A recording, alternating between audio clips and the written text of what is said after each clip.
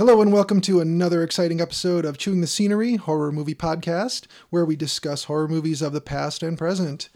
We are your hosts. I'm Richard, and with me are Will. Hello. And Jolien. Hello. There will be spoilers ahead on anything that isn't new, and I guess neither one of these are really considered new anymore. But we'll get right to it after we thank the Moonrays for allowing us to use intro creature features from the album The Best of the Moonrays, 2012. And you can find them at moon-rays.com. You could buy downloadable versions on Amazon like I did. Today we are going to talk about original versus remake as our feature. We're going to talk about the original 1978 Halloween versus the 2007 Rob Zombie remake of Halloween. To be more clear, the first one is called John Carpenter's Halloween.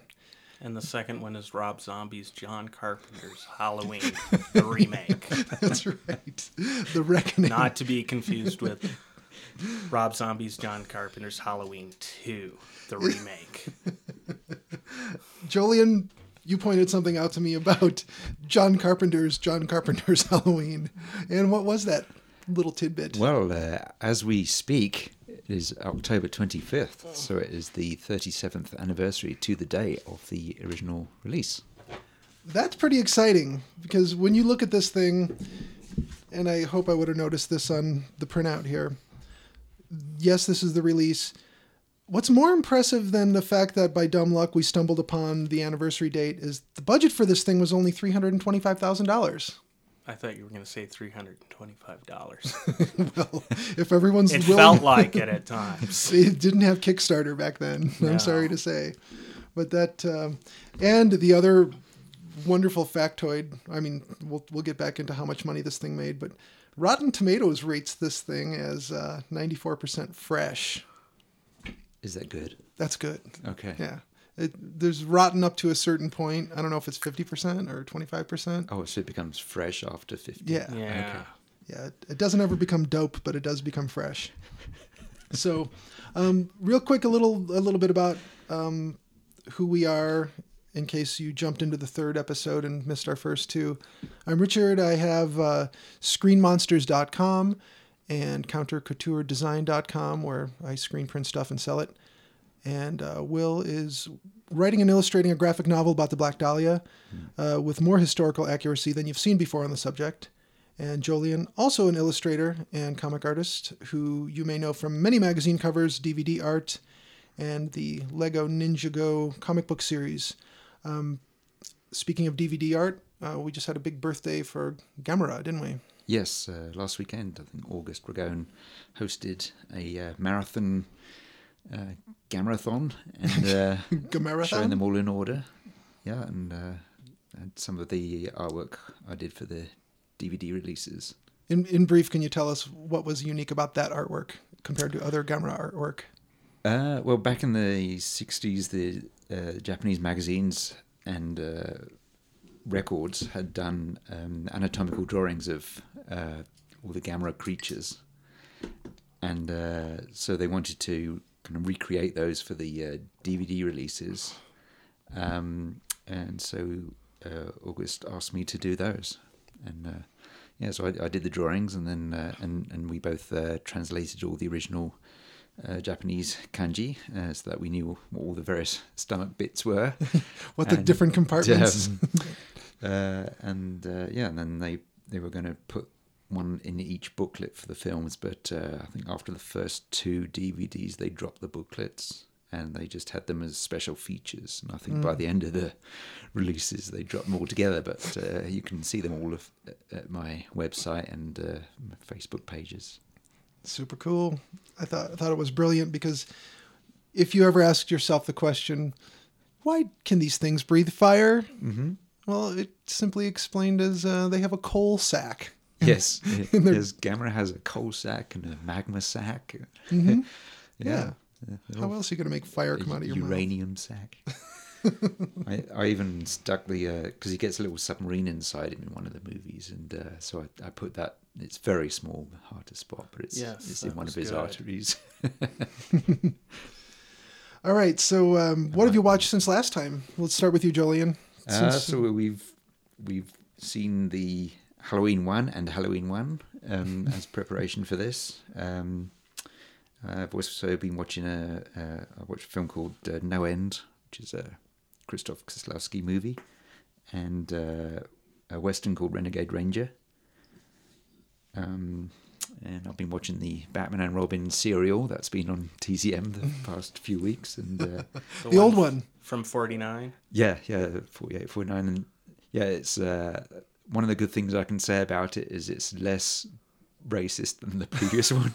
Yeah. Now with less racism. I really like how Robin looks like he's about the same age as Batman. Yes. Just a The man wonder instead of the yeah, boy wonder. man wonder. It's like they're roommates. Yeah, one of the things I like about it is that there's no Wayne Mansion, there's no Batmobile. It's just an ordinary house. And his the ordinary regular mobile. car. Yeah. Nobody recognizes that's Bruce Wayne's car. Yeah, two guys keep busting into the police station, and you know, one of them's quite a bit shorter than the other. They're both And wearing then they tights. rush out, and then Batman and Robin turn up, and they never think, huh? The acetylene torch is the bit I like when he pulls the acetylene torch out of his belt to cut through the vault door. Yeah, he's got some great ways, you know, because they have cliffhangers at the end of each episode of these things, and the lamest escapes ever. I can remember in a serial, it was like he's in this burning harbour with Vicky Vale at one point. Yeah. And how do they escape? They climb out. Yes. They go up the ladder, you know. How is he going to stop the car crashing into rocks when there's all this smoke all over the road? He stops the car. Yes. When in doubt, stop the car. How do they escape from the gas-filled room? They walk out the door. Yeah. Wait a minute, they've got doors in this gas-filled Yeah. room? So, Man. It's How was the fun stuff. technology in 1949 for tights? uh, Were they baggy? Did they get diaper well, butt? most of those old superhero costumes are based off circus performers anyway, so they're... yeah, they don't look too bad in doesn't there. look bad. Okay. You know, other than that Robin looks like he's about 40. Fair enough. All right. So, Will, what have you watched since last time? Well, other than Halloween 78 and Halloween the remake, I also watched Halloween 6, starring a young Paul Stephen Rudd. Paul Stephen Rudd. Yes, Ant-Man. Mm-hmm. He plays, I believe, Tommy Doyle, who's the little kid in the first film. Yeah. It's garbage. I will just say right now, it is garbage. Will, tell us how you really feel about this movie. There are large sections I just tuned it out. I couldn't handle it anymore. I was drawing just background noise to nothing. I caught the end. So that's the last Donald Pleasance one, isn't it? Mm-hmm. Yeah, he died. Yeah, I he had the believe. good sense to just die afterward. Died during the filming. No, Oh, I don't man. know that that's true, but That would be. the movie killed him is what I'm saying. Well, you know, if nothing else, character assassination, I would say that the smart thing to do would be to just get while getting's good. I will say, though, that Halloween 4 is worth a rewatch. And we will talk about how the young starlet of that movie appears in Rob Zombie's John Carpenter's The Thing. I'm sorry, Halloween. He's not done the thing yet. Is he? No, not yet. The key word is yet. Yeah. Yeah. What else? Bunch of white trash gathered at the Antarctic. I also watched Night of the Screaming. Living Dead and a movie, Lizzie Borden with Christina Ricci. It was, I don't know, C+, Was C she- minus. Was she big enough to hold the axe? Or did they have a scaled down version of the axe for her? Well, it was a hatchet, and Oh, I guess that's true. her folks weren't expecting it. We were talking about doing Night of the Living Dead. Yeah. We're going to do it sometime, but I didn't want to rush into it. But there's been some rumours going around this week about possible footage turning up. But Lost, it's all yeah. like kind of second-hand reporting right now. Do you think it was lost footage, or do you think Romero was just sitting on this footage because it was so bad? Well, the story is that Martin Scorsese is working on a restoration and turned up 9 minutes of footage from the basement scene with the zombie attack in it. but this is according to someone reporting under anonymity on George Romero making an announcement at a show. So it's not come directly from the horse's mouth yet, as far as I know. So what you just described was an urban legend. Yeah, It could as be. far as we know. But it's interesting. I'd love for it to be true, and it might also mean that Romero gets copyright again, at least on the Those 9 minutes. extended edition. It would be the one and only complete edition, and you'd have to buy it from him if you were going to buy it. Yeah, that would be cool. I think it's about time he got... Well, he could get paid the same as any one of us if we wanted to produce DVDs. I mean, any one of us could manufacture Night of the Living Dead DVDs and sell them. And Yeah. you know, our listeners could do it. Some of them may have. I don't know. Out of 10 listeners. I don't know. 10? No, Wow, we're there's into double figures. there's been Yeah. tens of downloads. Okay. 10 of 3 or 4 of downloads. them are me because I have to you can't just wind to a certain position. You have to listen to the whole thing again. Yes, that would be SoundCloud. One inherent defect is that there's no fast forwarding. iTunes is more friendly to that. Anything else you've watched, Will? No, I think that's it this week. There's a couple I've watched that I won't even go into because I want to take a moment to say I finally found that MeTV, which is on our local cable, does have the Svengoolie show. Yeah, Saturday nights. Right. Now, I looked for it months ago and didn't find it. I found it and DVR'd that one and What was this week's movie? Dracula. Oh, nice. Yeah, so I got about 40 or so minutes into it and was a bit tired, but I'm going to watch the rest of that tonight. It was really cool to see Svengoolie, son of Svengoolie, in his incarnation that he's in, having fun with Dracula, but not disrespecting it. And that's playing at downtown tonight. They're showing the Lugosi one and the Spanish version Oh, at the Esquire? at the pavilions At the pavilions, cool, with the recliners and this the... evening. So this is completely unhelpful information. Right. Yes, by the time this comes up. If we have any local listeners, here's what you missed. Will, did you get to go see Nosferatu? Or is that No, that's Wednesday. That's this coming Wednesday. Yeah. What was last Wednesday at the Esquire? Bride of Frankenstein. Oh, okay. I did not go because we had just watched it. Yeah, we all covered it. So, We don't need to see it although again. I imagine it was great on the big screen. Yeah. Now, I did set aside a little extra time for talking about Detention of the Dead, which I bailed out on pretty early. It wasn't going to get any better. That was pretty clear. This was something that was on the on-demand stuff on our local cable. And I thought, you know what? I heard some people say, oh, yeah, give it a look. I put this thing on and I realized pretty much out of the gate that it, I don't know if it was a cash grab. I don't know how much cash they could have grabbed off this thing, but it seemed like it was made by people who didn't genuinely like horror, and it did not have, it didn't have respect for horror as a genre. So I just felt like they were basically saying, hey, this thing that you filmmakers do is easy and we're going to do it. And hey, you dummies who watch this stuff, you're dumb and we're going to just give you this garbage to watch. And I felt like that was mean and I didn't want to watch any more of it. So I bailed after about 25 or 30 minutes of it. So don't waste your time. I hope the people who made this thing, could make infomercials or something instead of making insultingly bad horror movies. So, that aside, Does the detention in that mean prison or school? School. Detention? they were, Oh. you picture like, oh, maybe it's Breakfast Club with zombies. No, it's imagine Saved by the Bell with even more subpar acting. There was a great horror movie Wow. made by someone who mostly did infomercials, which was Carnival of Souls. Really? Yeah. I didn't know that.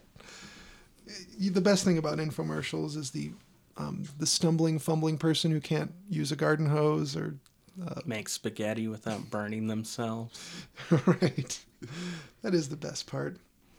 We were going to talk briefly about the way Christmas seems to be encroaching on our beloved Halloween more and more every year in the retail world. Have you guys noticed that out in out in the world shopping? I noticed in this country that from, sometime in late July, it becomes this one long eating and a gift-giving festival through to next May. And then we take a nap. A 3-month nap. Bears call it hibernation. Yeah. We call it summer. No, it seems like what they're trying to do is a longer ramp up every year to Christmas. And so then they've pushed Halloween back because stores get it like the 1st of September, which is a little early. It is a little early. Yeah, I've noticed that for about 4 or 5 years now. Yeah. So with that being the case, let's talk about past movies where horror invades Christmas. Jolien, do you have a favorite? Well, Black Christmas, obviously, which is an influence on Halloween. And that's a really well done movie.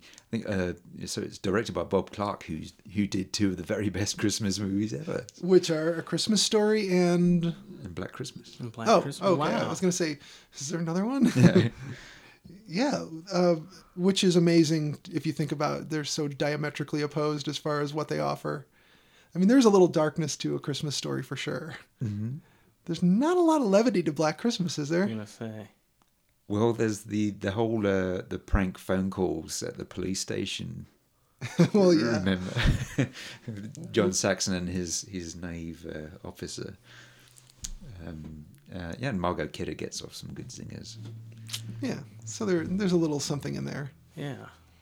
Will, do you have I like Christmas Evil. Christmas I don't know Evil? if anybody's seen Yes. Christmas Evil. I don't think I've ever seen it. You have to watch Christmas Evil. It's a boy who catches his dad making out with his mom. His dad is dressed as Santa, and then that drives him insane. Didn't John Cougar Mellencamp do a song about this? I believe so. He works at a toy factory. They're going to close Spike the Jonze toy did. factory. So he dresses up as Santa and runs around and kills all of 2 people. I won't ruin the ending, but Yes. it's a fantastic film. I think John Waters loves that movie, doesn't Yeah, I don't see why he wouldn't. he? Oh, and another good one is Tales from the Crypt. It has that adaptation of the horror. And that was Santa. both the show and the movie, right? Yeah. So I forget what was the original title of that. Anyway, it's a very good adaptation of the story. Where there's a madman who's escaped from an asylum, and he's dressed as Santa Claus. Yes. I don't know if the radio has that or not. When they're talking about be on the lookout. I don't remember specifically. In the movie, it's Joan Collins, isn't it? Yes, it is. Yeah, she was pretty much. I don't know if she was at the top of her game at the time, but she was still looking pretty good. Mm-hmm. Like I said, there will be spoilers in this podcast, so kids screw it up. that's the moral of the story in Tales from the Crypt. Kids ruin everything. Okay, so what about? You have any other ones on your list as far as horror coming to Christmas? Well, a lot of the adaptations of Christmas Carol. They do get scary. Ghost movies, yeah, and he's definitely confronting his mortality. And do you like Fonzie or Captain Picard better? My favourite's Alistair Sim, Okay, 1951. I'm not familiar with the Fonzie one. there's a version of A Christmas Carol where the Fonz plays Ebenezer Scrooge. Wow. Yeah, it's worth a look. Sure. Most of them are good. I can't think of any bad. I didn't see that recent CG animated one, Me neither. but yeah, I feel like most of them are Scrooged. Right. Yeah, Mr. Yep. Magoo. The Mr. Magoo one was pretty. Yeah, I pretty remember good. the There's a really Mr. good one. animated one in the 70s as well. I forget who made it, but anyway. Nightmare Before Christmas is a very literal invasion of Christmas by Halloween. When Jack Skellington just finds the portal to Christmas Town or Christmas World and takes over. That's pretty cool because the animation's a lot of fun to watch, and you've got the Danny Elfman score and the Tim Burton sensibilities to all the characters. That one's a good watch for Halloween and for Christmas. My Thanksgiving viewing, though, this is totally a little off track, has always been Back to the Future. I don't know why I've chosen that, but I will watch, especially 1 and 2. I hear a lot of people go, "Oh, 2 is garbage." I don't like 3. I like 1 and 2. I could leave off the third one, but I will watch it anyway. Yeah. And we just got past. That's funny. Oh, I hardly Thanksgiving. noticed that. Hardly noticed that on Facebook. No, No. not at all. No one mentioned it. I wasn't even aware of this movie called Back to the Future. No. Did you all know there's a new Star Wars coming out? I believe it's yeah. Star Wars 2. You mean I'd not heard of this. you mean that movie from the 70s? Yeah. Evidently, they finally made a sequel for that 38 years later. Well, it's With the original cast, I understand. it's about time. Has Chewbacca gone gray yet? I believe so. He has a walker. He looks distinguished. Is it an His Imperial knees Walker? get or really is it bad. Yoda looks suspiciously spry. I think he's had some Botox or something. It's not. Because they only had that one movie in the 70s. It's not CG at all. And we have a couple of Star Wars connections with Halloween as Yes. well. Do we? I believe so. Well, They were I'm both shown in the theater. Lee Brackett, the screenwriter, who one of the characters, the sheriff, is named after her. And she okay. did one of the early drafts of Empire Strikes Back. Oh, that's cool. I was gonna say I'm gonna be selling my screen printed stuff at a HorrorCon Halloween weekend, and I have a Han shot first shot glass. That's your connection. That's my connection. Folks, I tried to steer it away from Star Wars, but we're swinging right back again. Right. Yeah. There's a Anyway. It has a gravity that's undeniable. Back to, I don't know, Go ahead. Halloween? Yeah. Do we want to move on to Halloween? Let's talk about the classic 1978 John Carpenter's Halloween. Mm-hmm. Now, this was released October 25th, 1978. The cast starred Jamie Lee Curtis, Donald Pleasance, Tony Moran, and many others. Directed by John Carpenter. Writers were John Carpenter, Deborah Hill. The budget, like we said at the top of the show, $325,000. Domestic total gross, $47 million. Now, it made back plenty of money. I imagine whoever invested was quite happy with it as long as they got their money back. Interesting thing about this, and we're going to start, before we get into like any notes or synopsis stuff, we're going to start by saying that all of these long tracking shots and these still shots where characters move through the scene look gorgeous. The cinematography is amazing. The film looks good, whether you believe all of the characters and their dialogue, the way it's written or the way it's acted.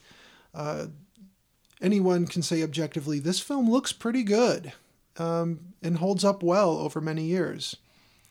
Now, this is not just because John Carpenter directed, but because the cinematographer was Dean Cundey. Now, you're both familiar with Dean Cundey, aren't you? I don't know Dean Cundey. Jolien? Yes, I think he's one of the first cinematographers I recognise the work of. He's got that really distinctive way that headlights come towards you. Yes. And like the beams kind of, there's like a split of light off to the sides of the beams. Right. I just love that for some reason. The way it filled the anamorphic frame, I just loved how it looked. Now, I mysteriously gathered a couple of hats that I own.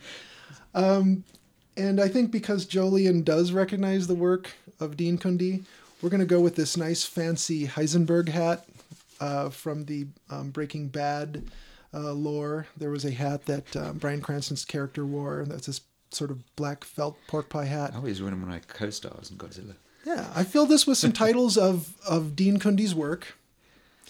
And then I've got this kind of beat up cloth pork pie hat that's not so awesome. That probably cost me about $17. I put some titles of Dean Cundey work in this one as well. So Jolien, let's have you pick from the nice fancy hat. Okay. Pick a movie. Is this quiz going to be easier than the? Oh, it's not a quiz. The questions about England feature. Oh no, we'll definitely have. And Will's taking a movie title from the The crappy hat. Jolene, what do you have there? I What have did Dean The Cundey do? Fog. The Fog. Dean Cundey was a cinematographer on The Fog. Amazing. John Carpenter's The Fog. John Carpenter's The Fog. Rob Zombie has not got his hands on it yet. Who remade that? That was special. I don't know. I Did don't- they remake that? Yes. Regrettably Really? so. The same way they remade Poltergeist. They remade Poltergeist? Man, I am out of it. I'm glad I did not know they remade Poltergeist. Will, you are really missing out. Will, what movie do you have? Black Shampoo. Black Shampoo? Oh, yeah. You don't say. Have you seen it, Jolene? Yes. Not seen Black Shampoo. I know nothing about it. Well, it was probably around 1976, I'm assuming. Yeah, it's got a good chainsaw fight in that. There was a Shampoo movie starring Warren Beatty back in the 70s, and I think this was was it a blaxploitation movie? Yes. Okay. So there we go. So we have a blaxploitation movie called Black Shampoo, and we have The Fog. So it could be said Dean Cundey has a foot in two different worlds and doesn't mind. Let's grab another. I one. like black action movies. Yeah, nothing wrong with that at Some all. excellent ones. Superfly, Shaft, a couple of Anything with Pam Grier. yeah, of course, which is probably about 3/4 of the movies of the era. Here's another. We're done with The Fog. Yes, All right. I've got Jurassic Park. Jurassic Park. Not Also- familiar with that one. No, it's got lizards filmed up close to look like giant dinosaurs. What'd you get, Will? Roller Boogie. Roller Boogie! Is that the Linda Blair one? I don't know. I could look it up on IMDb real quick. While I don't know this film either. let's look up Roller Boogie. I happen to have a device here that allows us to look things up. I think they predicted this in the Back to the Future trilogy. Let's see. Roller Boogie? Yes, they said there will be Roller Boogie. Let's see, Roller Boogie. We have Linda Blair, Jim Bray, and Beverly Garland. This was 1979, so Dean was like, hey, that Halloween seemed like a pretty good movie, so let's go make Roller Boogie. That's a cast, you tune in for, whatever. I would totally watch this. Anything with Beverly Garland and Who else is in it? No one you've heard Linda of. Blair. No. Well, Stoney Jackson is in it. So, Stoney I Jackson. believe that's the film he won an Oscar for. Yeah. Jolene, go ahead. What did Dean Cundey get the Oscar for? Was that Apollo 13? I believe it was Apollo 13. We could look that up. Escape from New York. Oh, yeah. Who did that one? I believe it was Rob Zombie doing John Carpenter's Escape from New York. Okay, Will, what'd you get? Let's see here. I got Satan's Cheerleaders. Satan's Cheerleaders. Jolene, tell me you don't own the Criterion edition of that. They have not gotten to that one yet. I've not seen that one either. Dear with listeners, Jolene is not joking. John Carradine is in that one, I believe. One of his later efforts from the 70s. Oh, I have not seen Satan's Cheerleaders. Can you believe that? no. I remember my grandfather had a butcher shop which became a butcher shop stroke video rental place. Those go together. And they had a video cassette of Satan's Cheerleaders in the window, which I was not old enough to hire out. So. I have bad news. Dean Cundey has been nominated but hasn't won. Oh. He was nominated in 1989 for Best Cinematography for Who Framed Roger Rabbit, Okay. Also not familiar with that film. which was released in the UK under the title Roger Rabbit Was Framed by Whom? Not really. The BAFTA Awards, let's see. Dean was nominated as Best Cinematographer for Apollo 13, Okay. and he was nominated. He didn't win, but was nominated also for Who Framed Roger Rabbit. Okay. So we have that. A few other awards, of course. He probably deserved a lot more than he got. Well, I mean, all these, the 70s, you're talking about all the film school graduates. So you have lots of directors and cinematographers who are working on like exploitation stuff who went on to like Oscar-winning efforts later. But you know which films we love. Oh, yeah. So you had Tak Fujimoto working on Death Race 2000, and before he got an Oscar. You got to make your way, and that's the thing about film. Is sometimes you're going to work on things you don't want to work on, or things that aren't going to be what you're known for. But you're working. You're doing what you love. That's what you should do. All right, Jolien, pick another one from the fancy hat. So these are the ones that you reckon are his good films. Well, They've all been good so far. That's the thing. Psycho 2. Psycho 2. Which might not have come into being were it not for Halloween. Or Psycho 1. Which was heavily influenced by Psycho, of course. Well, yeah. What'd you get, Will? DC Cab, starring Mr. T. Mr. T. A film I have seen, but I don't remember much about it. That's one for the Mind Eraser segment. That's another one I've not seen. I haven't seen it at all. DC Cab. I think I deliberately didn't see DC Cab.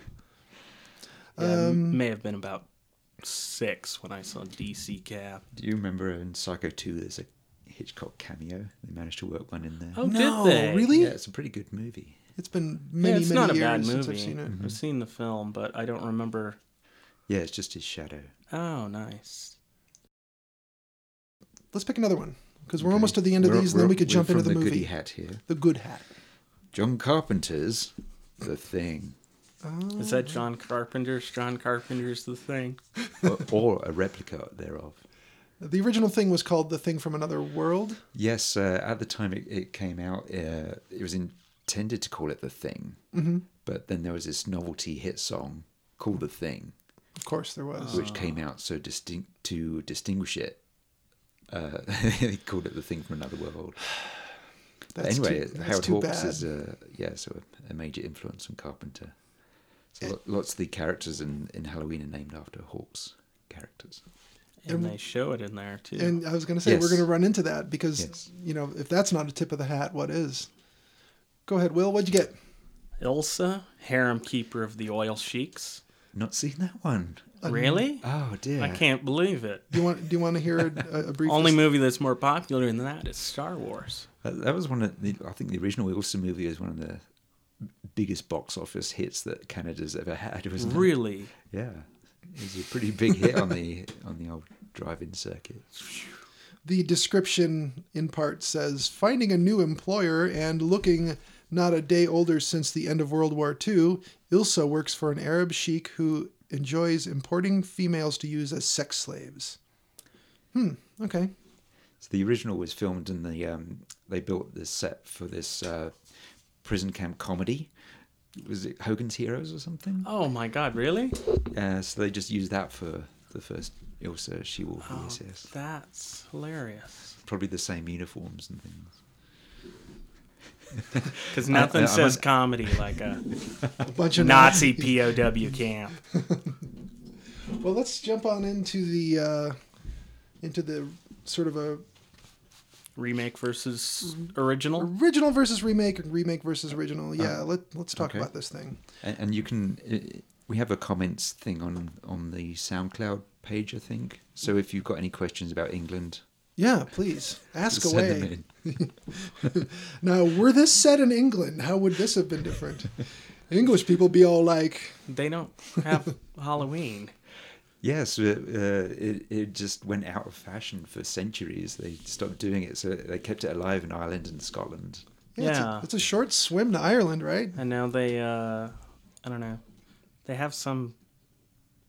I guess they have Halloween now there, Yes. but it's And basically it's American. huge in Japan as well. Yeah.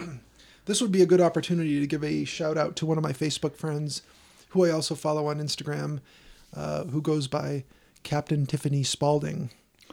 And Tiffany tirelessly posts wonderful things about Halloween. She does live in England and loves Halloween. And apparently, from what I'm seeing from her pictures, it's easy to find stuff in the stores and enjoy the holiday like you would here. So apparently it's Yeah. catching on again. It's Better yeah. than maybe we thought. Yeah, it seems pretty popular. So, Well, thanks largely to this movie. right. I would say so. And keep the faith, Tiffany. It's working. So let's jump in. So we talked about Dean Cundey, who does deserve respect. And of course... A fellow named Ray Stella operating the Panaglide. All those Yes. beautiful floating shots. it's hard to get the shots any other way. You can't just stick a camera on a bicycle. And Well, Maro Bava, because he had even less money for his films, and when he was doing like tracking shots, he'd have like a child's cart, and they put the camera on that and put it across the floor. Yeah. You wouldn't know it. with a smooth floor and a steady hand, I imagine you could get some good shots. And that crazy racing in POV of the evil spirits in the Evil Dead movies, they did basically by having two guys with some boards and rope with a camera running between them, just running across the forest. And it seemed like something you've never seen before. Yes, it's called the shaky cam. Yes, and it's gotten worse and worse. Well, it's not like the thing you see in the found footage where it's shaking all over the place and it makes you ill. But they called it the shaking cam, where they mounted the camera in the middle of a board, so that if they held it far enough away, it would be fairly steady when they ran with it. Oh, that makes sense.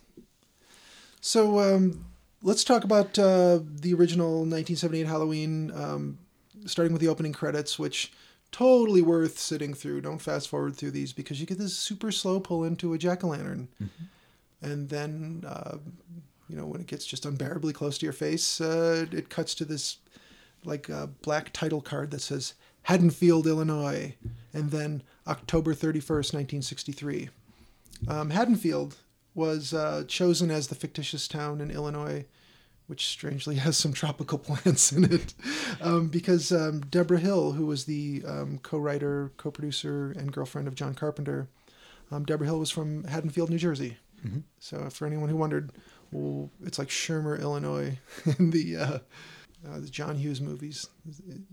Fictitious town of Shermer doesn't really exist. Haddonfield doesn't really exist in Illinois, but we get this stocky steady cam that goes from outside to inside the house. And I don't know if you guys noticed that really cool vintage tension pole lamp that was in the room. Yes, I admired that. Before we go on, I want to know, you explained why it's Haddonfield, but Right. why did they bother telling us it was Illinois? Because it was clearly not Illinois in October. No, if you've ever been to Illinois, you would know. It was so clearly Los Angeles. Why name a town at all? That's useless information. I'm sorry. I'm going to really come down on Halloween. I hope it doesn't cost us listeners. I've seen this movie about 3 times in recent memory, and it gets worse every time I watch it. Really? Yes. I forgive the shortcomings. Well, I had no idea. I didn't see any tropical plants. And I didn't it's know. just I had, the grass is green and the trees are green, and yes, there's I some saw green tropical trees, plants. But I didn't know that would be weird. Because I was only a kid when I finally saw it. See, So, yeah, it didn't bother me when I was a kid, but now that I've watched it, especially this last time, I was like, why did they bother telling us where it was? Because they had bags of fall leaves.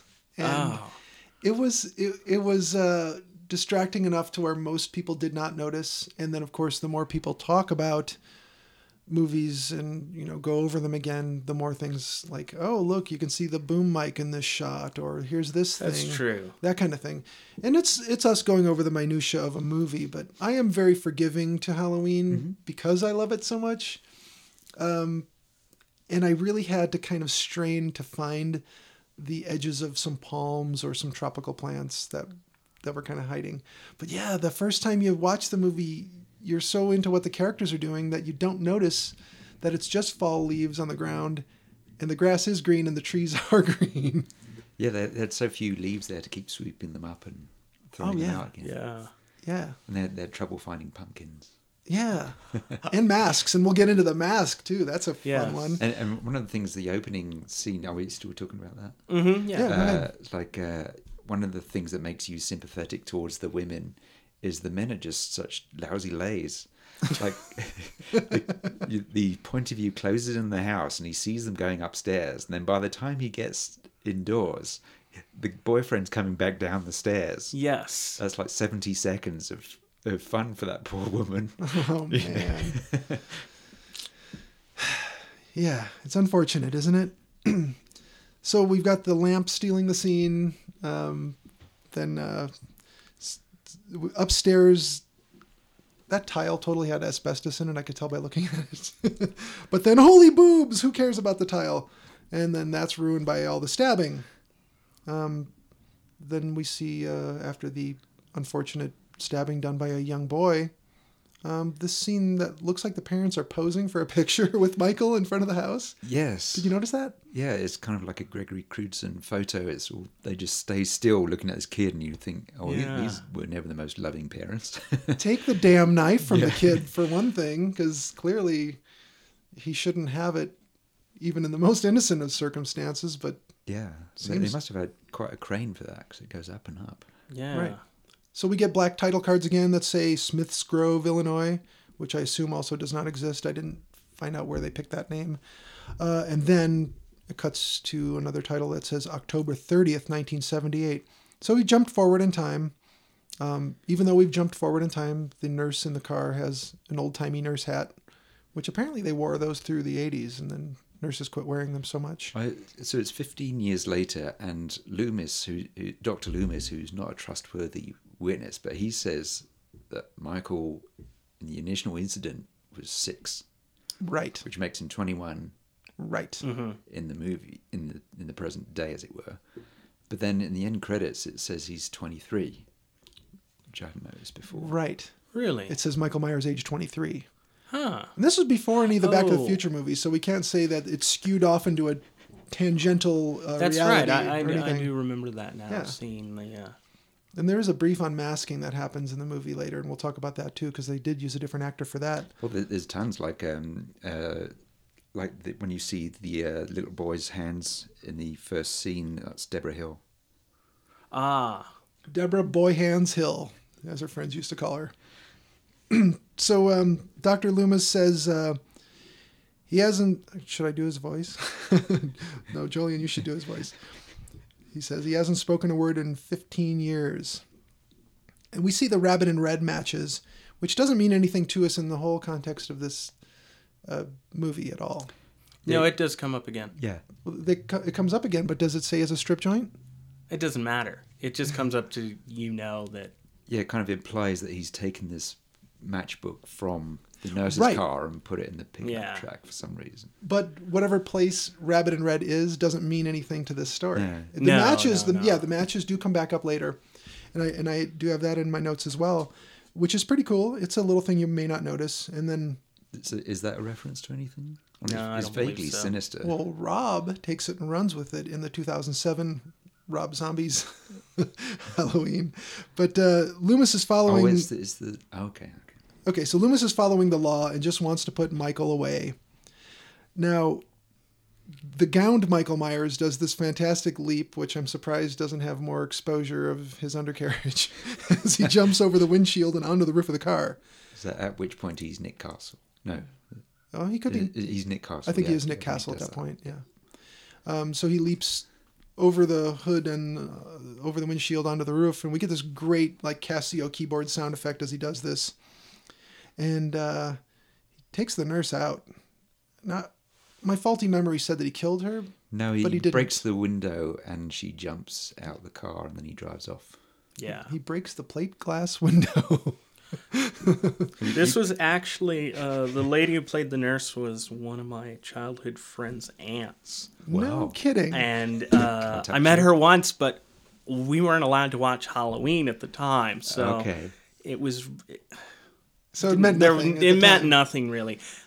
But having seen it later, for some reason I conflated the first scene and the nurse. Somehow I mashed those together until I'd seen it. I don't know, So you a couple thought of years ago. you saw her boobs. No. What happened is I mentioned, yeah, that was my friend's aunt. And they're like, oh, she's totally naked in that. I was like, no, she's not. She's a nurse. Doesn't she come home and her kid kills her?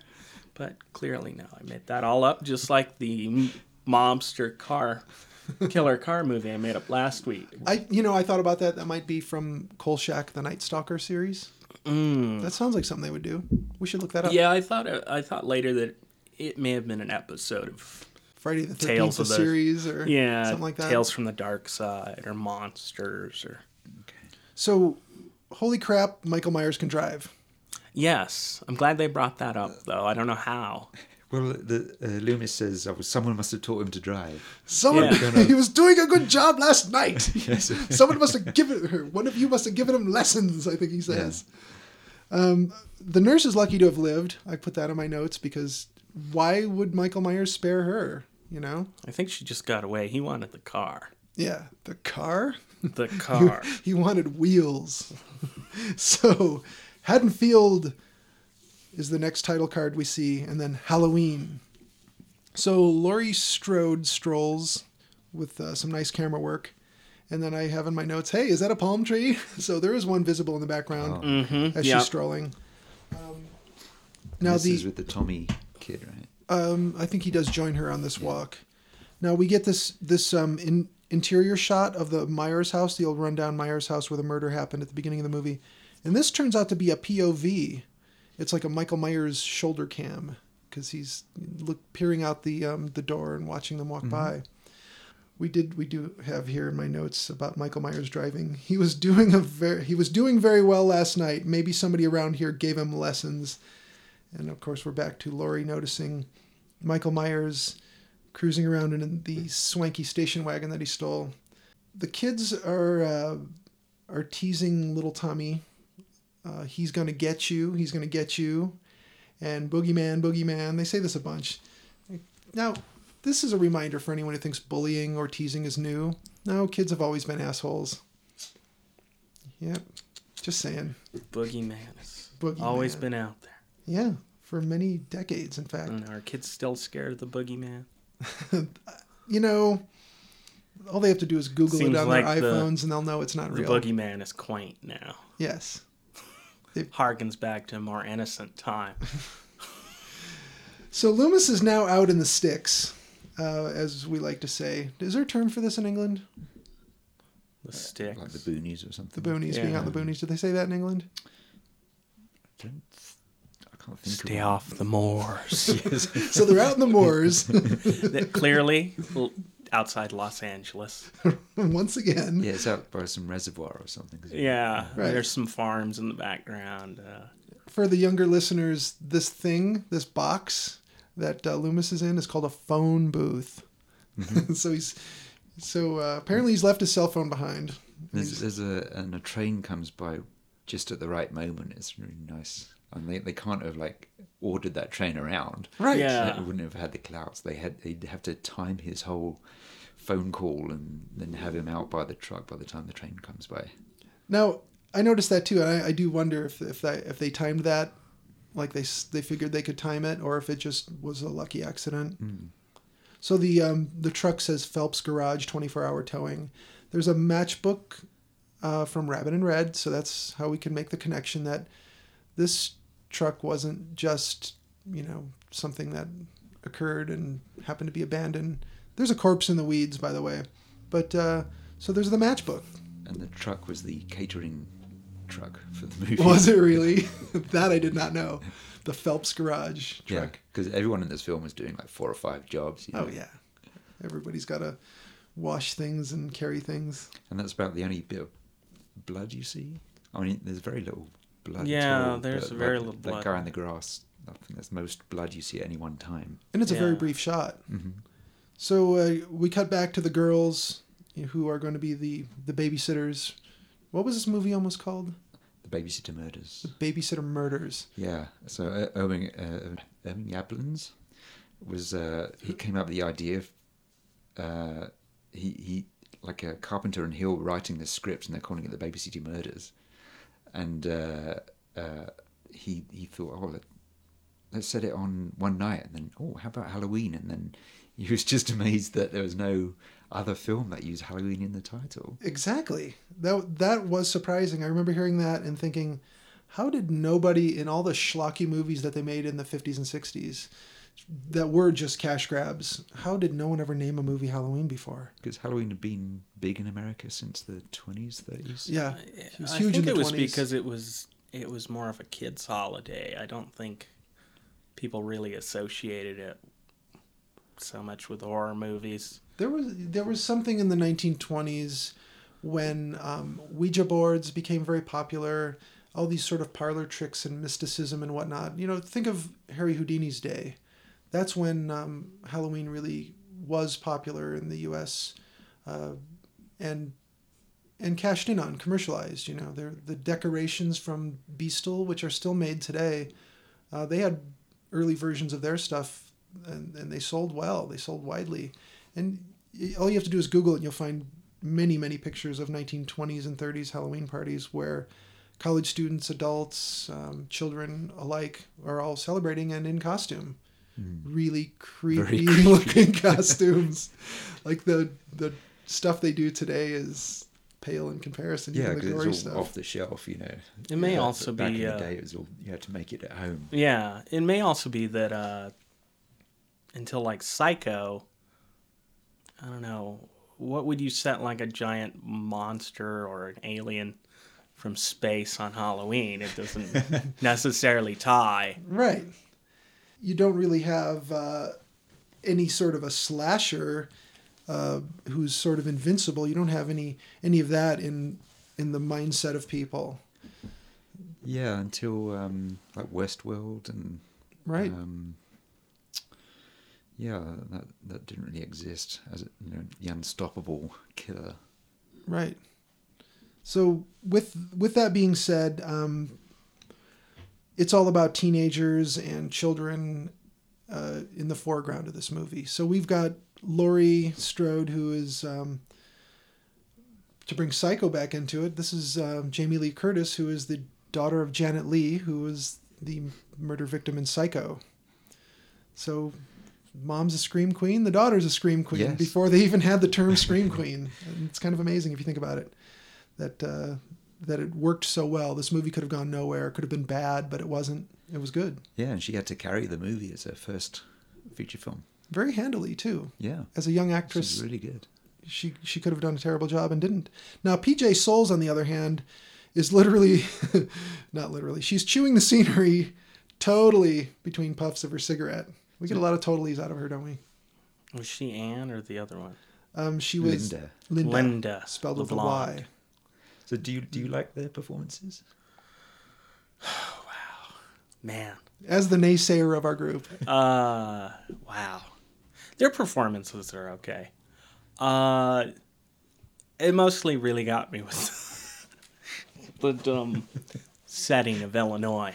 I don't know why that stuck with That me. just sticks with you. I also found that there were a lot of musical stings that were for no reason. You mean I like mean, the it leaping over wasn't- the windshield snake? No. No? No, it was they're walking across the street and there's like nothing going on and there's a sting. Are they faking us out, do you think?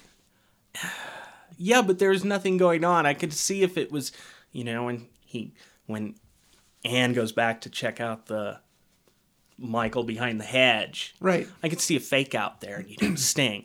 But she's Jamie Lee Curtis is crossing the street and there's like no nothing going on. No need for the orchestral strike. I don't remember. It was being very any- odd. I also the DVD I watched, I recorded from somebody. I've not watched it in quite a while. The sound became further and further out of sync as I watched the film. I don't know how a DVD does that. I wonder. I think I would have noticed that. I wonder if that was. Because I thought at the very Just your beginning, copy? it was fine. Yeah, it is just my copy, but I don't know why that would have happened. And at some point they're walking, the girls are walking, I was like, is this dubbed? Because the voices sounded odd, and then I realized, oh no, they're off just like a split second, but by the end of the movie it was off about 2 seconds, so I don't know how the audio gets messed up that way on a DVD, but... I really like them. That's one of the things I miss is horror movies with people you like, you care about, like not just Jamie Lee Curtis as the classic final girl, but they're all likable and you don't want bad things to happen to them. Well,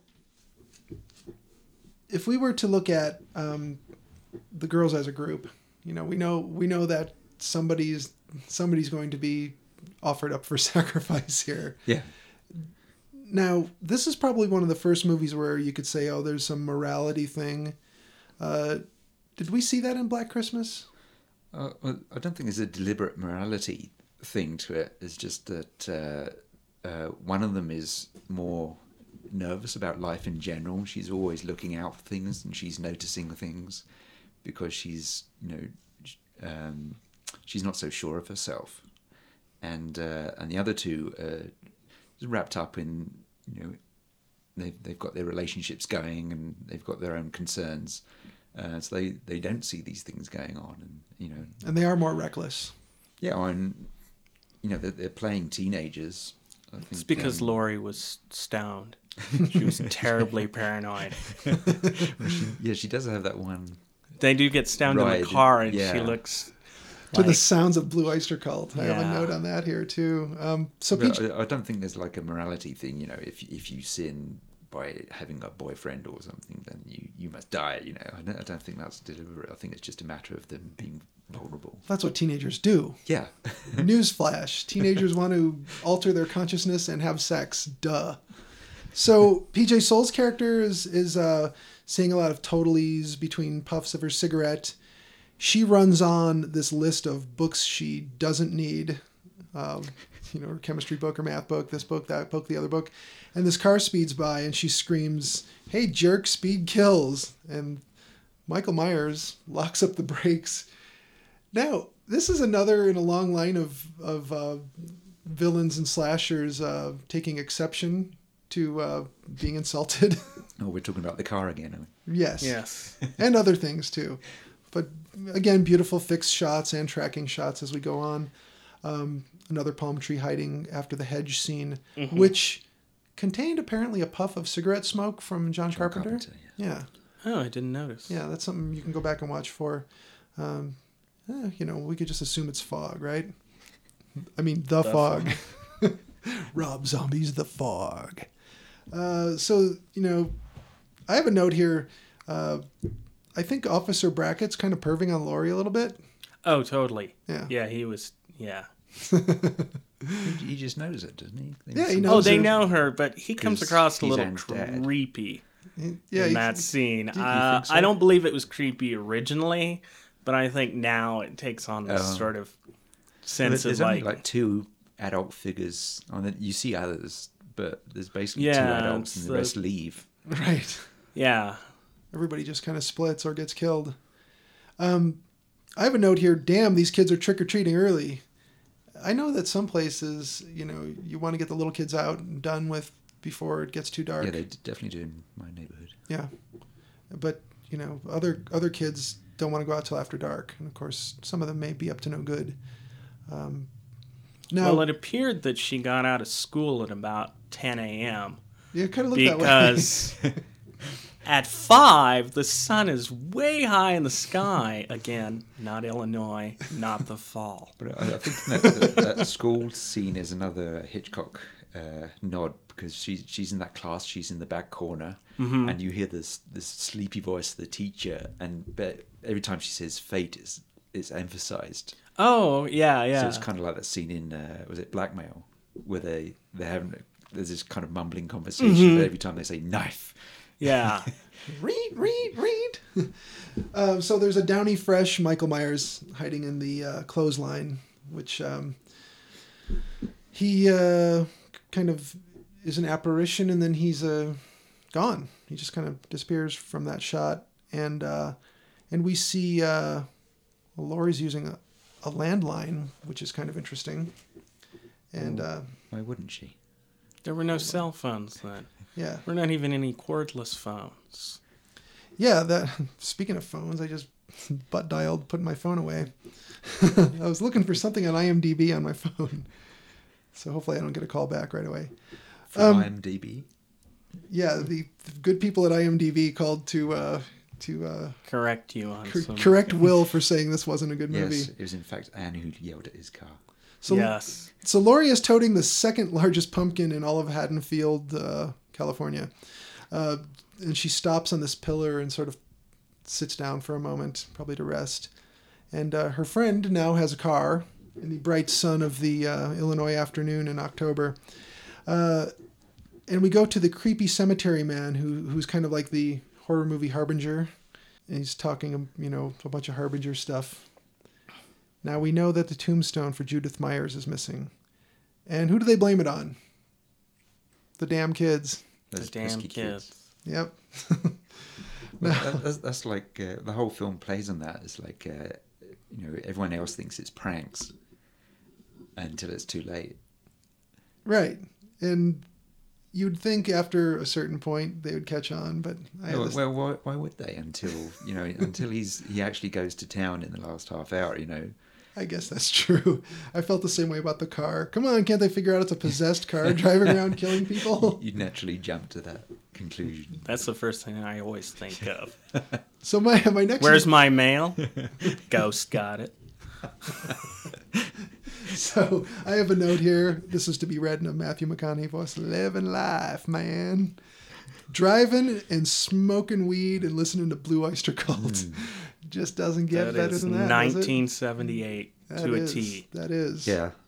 Driving around, smoking weed, listening to BOC. There's a weird cut there where Laurie and Anne are driving in the car, and they're driving away from the camera, and they cut to a car pulling up, and it's now an Audi or a Beamer or something. I don't remember.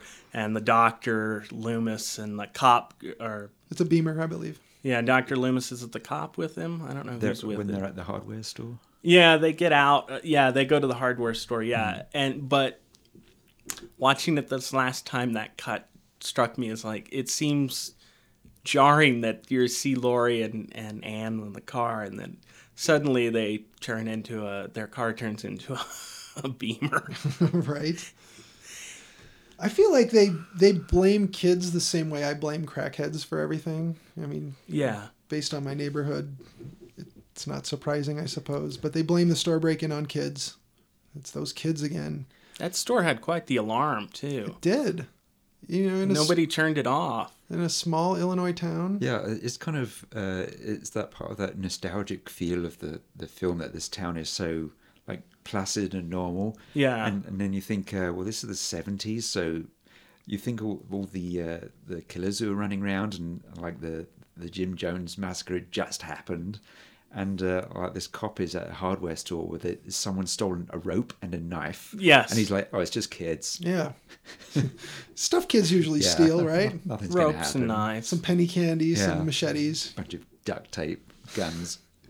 Now, we're with Loomis and the sheriff for a moment, but we're back to the girls driving, and the theme kicks in finally. You get the Halloween theme. And this is something John Carpenter nailed so well. It's iconic. It holds up well today. Rob Zombie used every bit, every bit of it, and to great effect in the remake. Now the shadows on the old Myers house. I bet you two didn't notice this. Looks like it says tit. No. Okay. Did not notice that. Oh, I'm ashamed. Well, Ashamed. you should have seen it, but it looks like just a big word tit written across it. I don't know if that was intentional. I assume it wasn't. I'll show you. We'll go freeze frame it, but I swear to you, it says tit. Well, if I was 13 now, I'd take you up on that right now. Yeah. Well, I'm still 13 in my head, so there it is. Apparently, that house was owned by a church, and that was like really run down. And then, so when they did the Steadicam shot, they had to paint it. They had to repaint certain parts of it up, so that they could do the 1963 scene. Oh, On the right. yeah. That's one of the last things they shot. So they got a paint job out of the deal. Mm-hmm. Awesome. And someone graffitied the word tit. So Michael Myers kills a dog, and that's just over the line for me. Don't kill dogs. Well, you in don't movies. see it.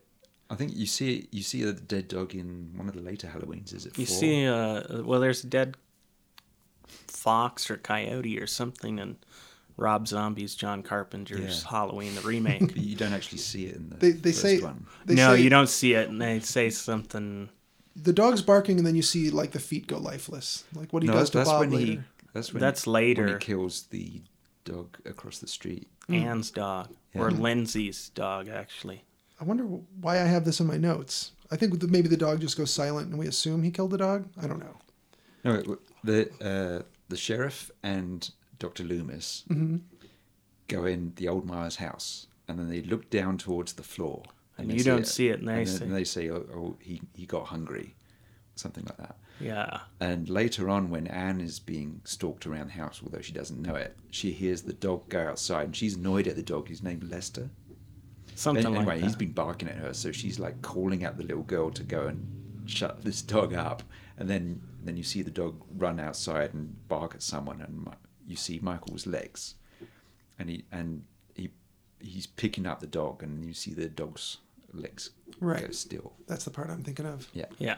Then we get The Thing, a nice foreshadowing to John Carpenter properly remaking The Thing.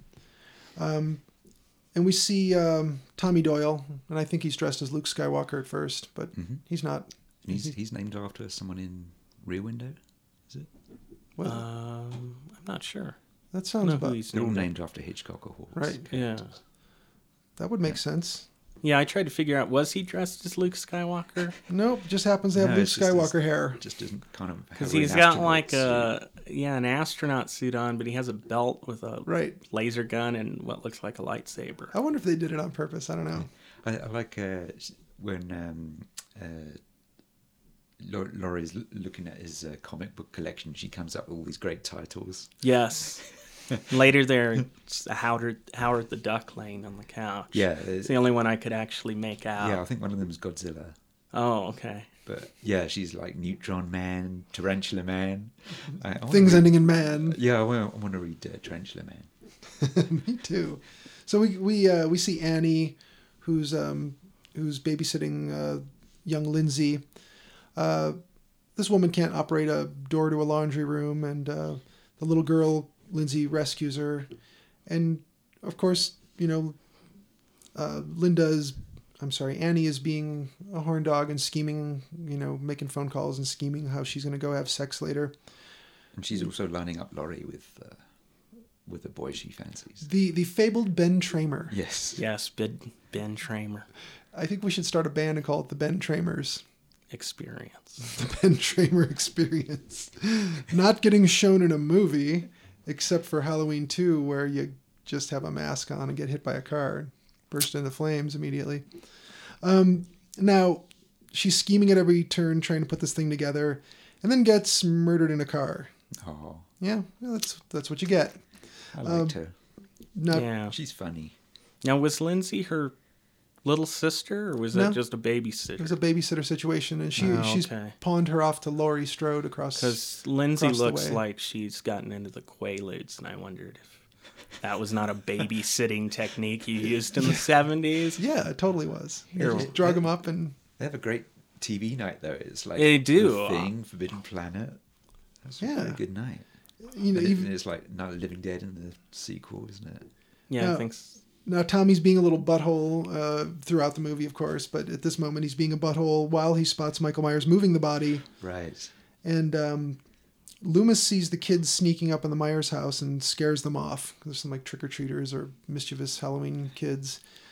And he like fakes them out from the bushes. Then this is the part I've just been dying to get to. Bob and the magnificent van. He's got this custom painted the 70s. Mystery Mobile. Yeah, it's like but it was this thing in the U.S. in the 70s where they would put like a lot of times a Frank Frazetta mural or Right. big-ass airbrushed right on the wizard side of the van. right on the van. It'll be Man. lined with carpet. Yep. That's what I wondered. Why did they had the van? Why did they need the house to have sex? Well, in? Yeah. it's the kinkiness of using someone else's parents' bedroom. I guess so. In the remake, it really stands out because they have a van, but then they break into a abandoned house to have sex. Right, a really dirty Like, abandoned house. You have a van. That's why you have a van. The remake, they pick the worst places to have sex. They do. Like, let's use Michael Myers' room. Yes, that was a terrible idea. Yeah. And apart from the completely unethical behavior, Well, we'll get to that later, I suppose. the thing is, what's her name? Linda. Linda is not very sharp. She wants nothing to do with her school book. She's saying totally and smoking cigarettes a lot. We get the idea that she's a bit of an airhead. And then we meet Bob, He's as dumb as she is. So they're going to go have dum-dum sex in this house. And he's terrible in bed too. Next to a jack-o'-lantern. And I have a note here, gone in 30 seconds. Yeah. And off to, She says he's fantastic. Now, but- they're sitting in the van, and he says something like, I'm going to tear your clothes off. And she gets mad and says, no, stupid, it's expensive. And then he goes, and then I'm going to tear my clothes off. And I swear to God, he then says, and then we're going to tear Lindsay's clothes off. and he was supposed to say some other name. But he's with Linda, so I don't know who Right. he was thinking of, but I imagine he really does say Linda, but it sounds like he says Lindsay, and I just wonder, who are these babysitters? They're perverts. No wonder they're being murdered. Well, so you work up quite a thirst with your 30 seconds of sex and, subsequent cigarette. Bob is off to get a shitty canned beer and instead gets strangled, as you will, Oh, he gets nailed to the... Yeah. I thought he He got gets strangled and then stabbed into the wall. Oh, So it's yeah. not enough the choking him out, but pinning him to the wall. That's what happens. That's the... I think that's the creepiest bit. The ghost Bob that Michael Myers Because does. when Nick Castle stands back and he kind of cocks his head like a dog, Right. Mm-hmm. and you realise that he's not just an unthinking machine. He's got an aesthetic. He's got a way of doing things. He's creating his art. Yeah, You could say that's it's true. an art form too. It's like the art of the kill. Yeah, and he could take all these people much sooner than he actually does, but he's got a certain ritual to it. And he figures out that he can play it off that he's Bob if he just puts a sheet over his head and Bob's glasses. Well, Bob's that- giant googly glasses. That's something that plays differently, at least it did in England, because especially in the 70s, there were these comedians, Morecambe and Wise. You've heard of them, right? Yeah. And he'd used to put things over his head and wear glasses over the top Oh, of it really? as a gag. And, he did that a few times. Oh, that's good. So that played kind of differently when I was a kid. People would laugh. It is funny and creepy at the same time. Yeah, I think that's the creepiest part of the movie. So Ghost Bob enters the room where we have Linda waiting, and she is demanding her shitty beer from him, and he's standing there looking at her, and she gets annoyed and insults him a bit. And so we get to see some nudity here in this movie, and I'm sorry, I have Annie demands her beer. Why don't No. That's the wrong name. My notes aren't even accurate. Sorry. So Linda demands her beer and gets strangled instead. Oh, Yes, with the phone. with a phone Oh, cord. that's right. Bob went up to get beer, got strangled instead. She demands beer, gets strangled instead. Like Detour. We get our first close-up of Michael Myers looking like William Shatner. And Will, tell us why. They used a William Shatner mask. Spray painted white. Why would they do a thing like that? They're in Hollywood. They had to get something off the shelf because they spent about $320, I believe you said, on this movie. Yeah, And most of that went to weed and beer. it cost $1.95 to buy a Captain Kirk mask. Yeah. And so they just made it whiter. I think it was Tommy Lee Wallace bought it. And then they just made it whiter and enlarged the eyes, Oh, okay. the eye apertures. But I think the script called for a mask that looked almost human, but wasn't. Yeah, I had was heard the that they idea. tried a clown mask and a gorilla mask at one point. Can you And imagine? neither of them were the gorilla mask was just wrong. Yeah, this is what I That understand. looked like a bank robbery. And the maybe. clown was too cliched even then. Would this affect the longevity of the movie? Would it? I was wondering that last night. If he had a gorilla mask painted white, I think it might be pretty creepy. It would be creepy, but would the movie... But with gorilla masks and like masks of presidents, I expect him to rob a bank. Yes. That would make sense. But But Shatner, who knew they even had a Shatner mask? Well, that was something you could buy out of the back of like Starlog magazine. so was that a Don Post? It was a Don Post Studios. They had Spock and Kirk. You could buy those for whatever they cost back then, which would be the equivalent of probably $20 or $30 in today's bucks. But Loomis, back to the story, Loomis is standing sentinel when he spots the station wagon, the Michael Myers mobile, which I think the window's not broken anymore. But he's on to him. He knows Michael Myers is on the lurk. And Laurie is checking out the house, which is spooky and dark, and finally finds Annie dead on the bed with the Judith Myers tombstone and the jack-o'-lantern burning nearby. And then she turns and gets the Jack-in-the-Box effect from two more bodies. Yes, the door springs open, doesn't it? Yeah.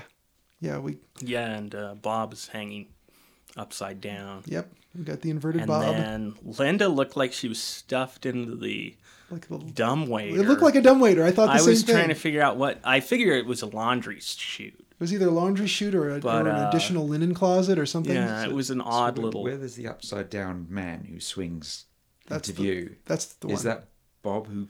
That's Bob. That's not the fellow who gets killed in the kitchen, is it? Yeah, or is it she's Annie's taken him and- boyfriend who's turned up? Oh, I don't no. know. I don't remember. I thought it was Bob, but maybe it Okay. was Annie's boyfriend who turned Oh, up. that's right. That would be Annie's boyfriend. I don't remember. Because you see him pretty quickly. It's not... Yeah. It's mostly Jamie Lee Curtis reacting. Yeah, we get Laurie's reaction to the bodies popping up and dropping out of closets and whatnot, and then and there's suddenly Michael Myers behind her, attempted stab. Yeah, he comes out of the shadow. Yeah, Yeah. it's a great reveal. Yeah, they just turned up the lighting gradually on his face. It was very nice. effective. And, Yeah. and this attempted stab is a fail. Laurie gets, on her attempt to leave, is trapped by a rake. And this is one of the things people like to point out, that there was glass missing from previous takes. There was one pane of glass missing, and then when she breaks the glass, it's all cleaned out of the frame when you do see her escape out the door. Well, yeah. That's You nitpicking. can tell that there's this glass that's different to the rest of the panes it's built to break, because Right. it's taking the light differently. What they call sugar glass. In any event, this is just nitpicking when people say, "Oh, you see this and then you don't see it." Doesn't matter. She escapes. She barely escapes, screaming, and no one wants to help her because she seems crazy running down the street. It's another prank. Little butthole Tommy won't answer the door. Michael Myers is closing in fast, and then Laurie is finally in the door. The phone is cut. It's not working. Again, we get a Michael Myers missed stab opportunity, hits the couch instead, and she gets him in the neck with a knitting needle. Yes. Pretty cool. Doesn't even slow him down, though. I think he just pulls Well, it no, out. he falls pulls down. out and he falls down, has a lie down, as they say, behind the couch for a little bit. Is that what they say in England? Or are you saying that's what they say in New little nap. Mexico? That's what they say in Illinois. Let's have a lie down. Well, he kind of charges up throughout the movie. It's like he's just starting out. He's 21. It's his first rampage. Yeah. He's got a bunch more to come. He's still working things So out. he gets stabbed with a little needle and he lays down and Yeah. he's working up to getting shot.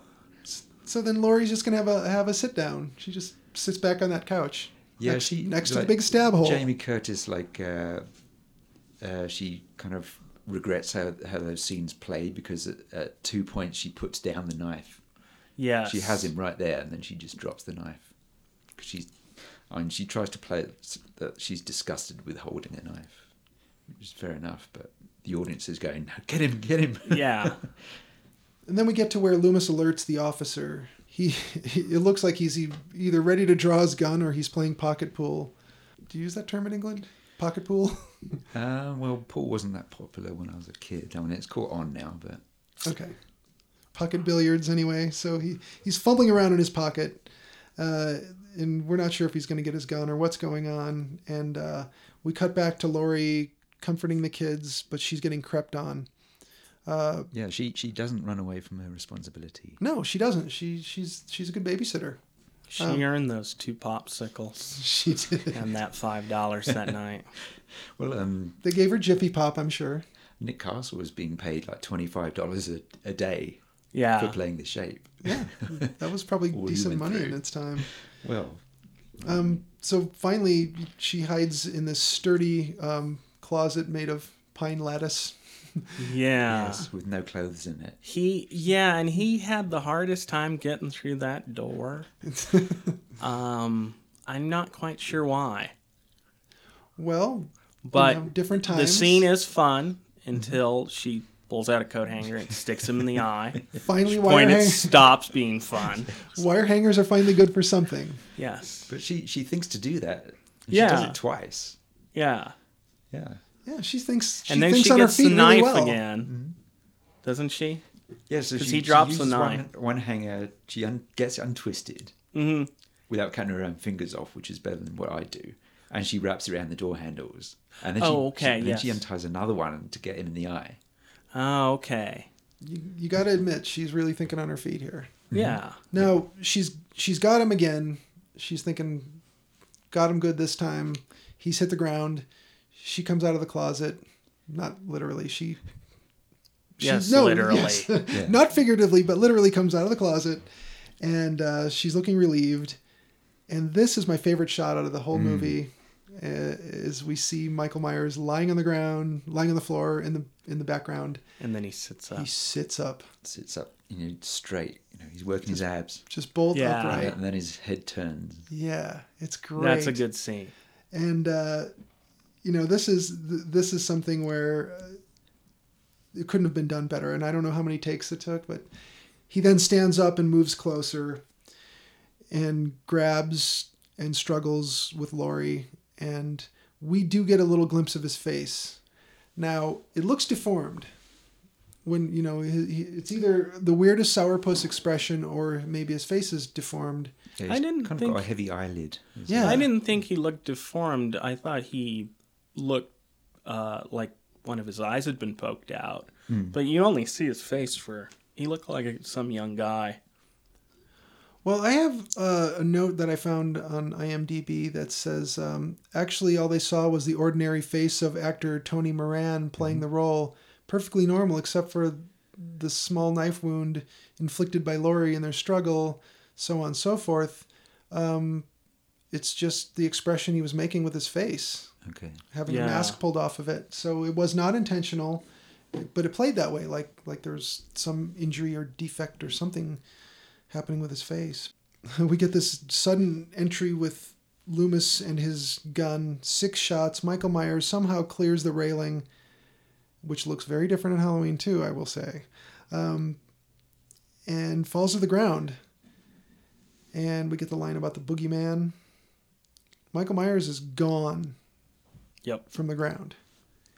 And then we get several still shots, and then we get breathing. We get the tit shadows of the Myers house again, and these great orange credits on black. So the line, I believe Laurie says, was that the boogeyman? And Loomis says, as a matter of fact, it was. So that's the end of a really good movie, in some people's opinion.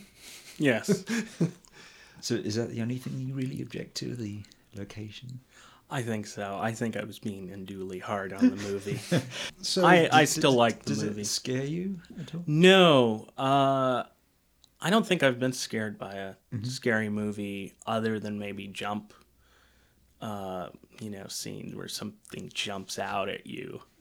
That might startle me, but I don't think I've really been scared by a film. I will admit I didn't want to go camping after watching the Blair Witch Project. Didn't affect me, not even a little. And The Ring was a little creepy. How about you, Richard? Does it actually scare you? That movie in particular? Halloween? No, I'm very comfortable with it. It's like, it's something I could totally watch by myself. I'll tell you something that does creep me out. The Eye, the original The Eye. That movie's creepy.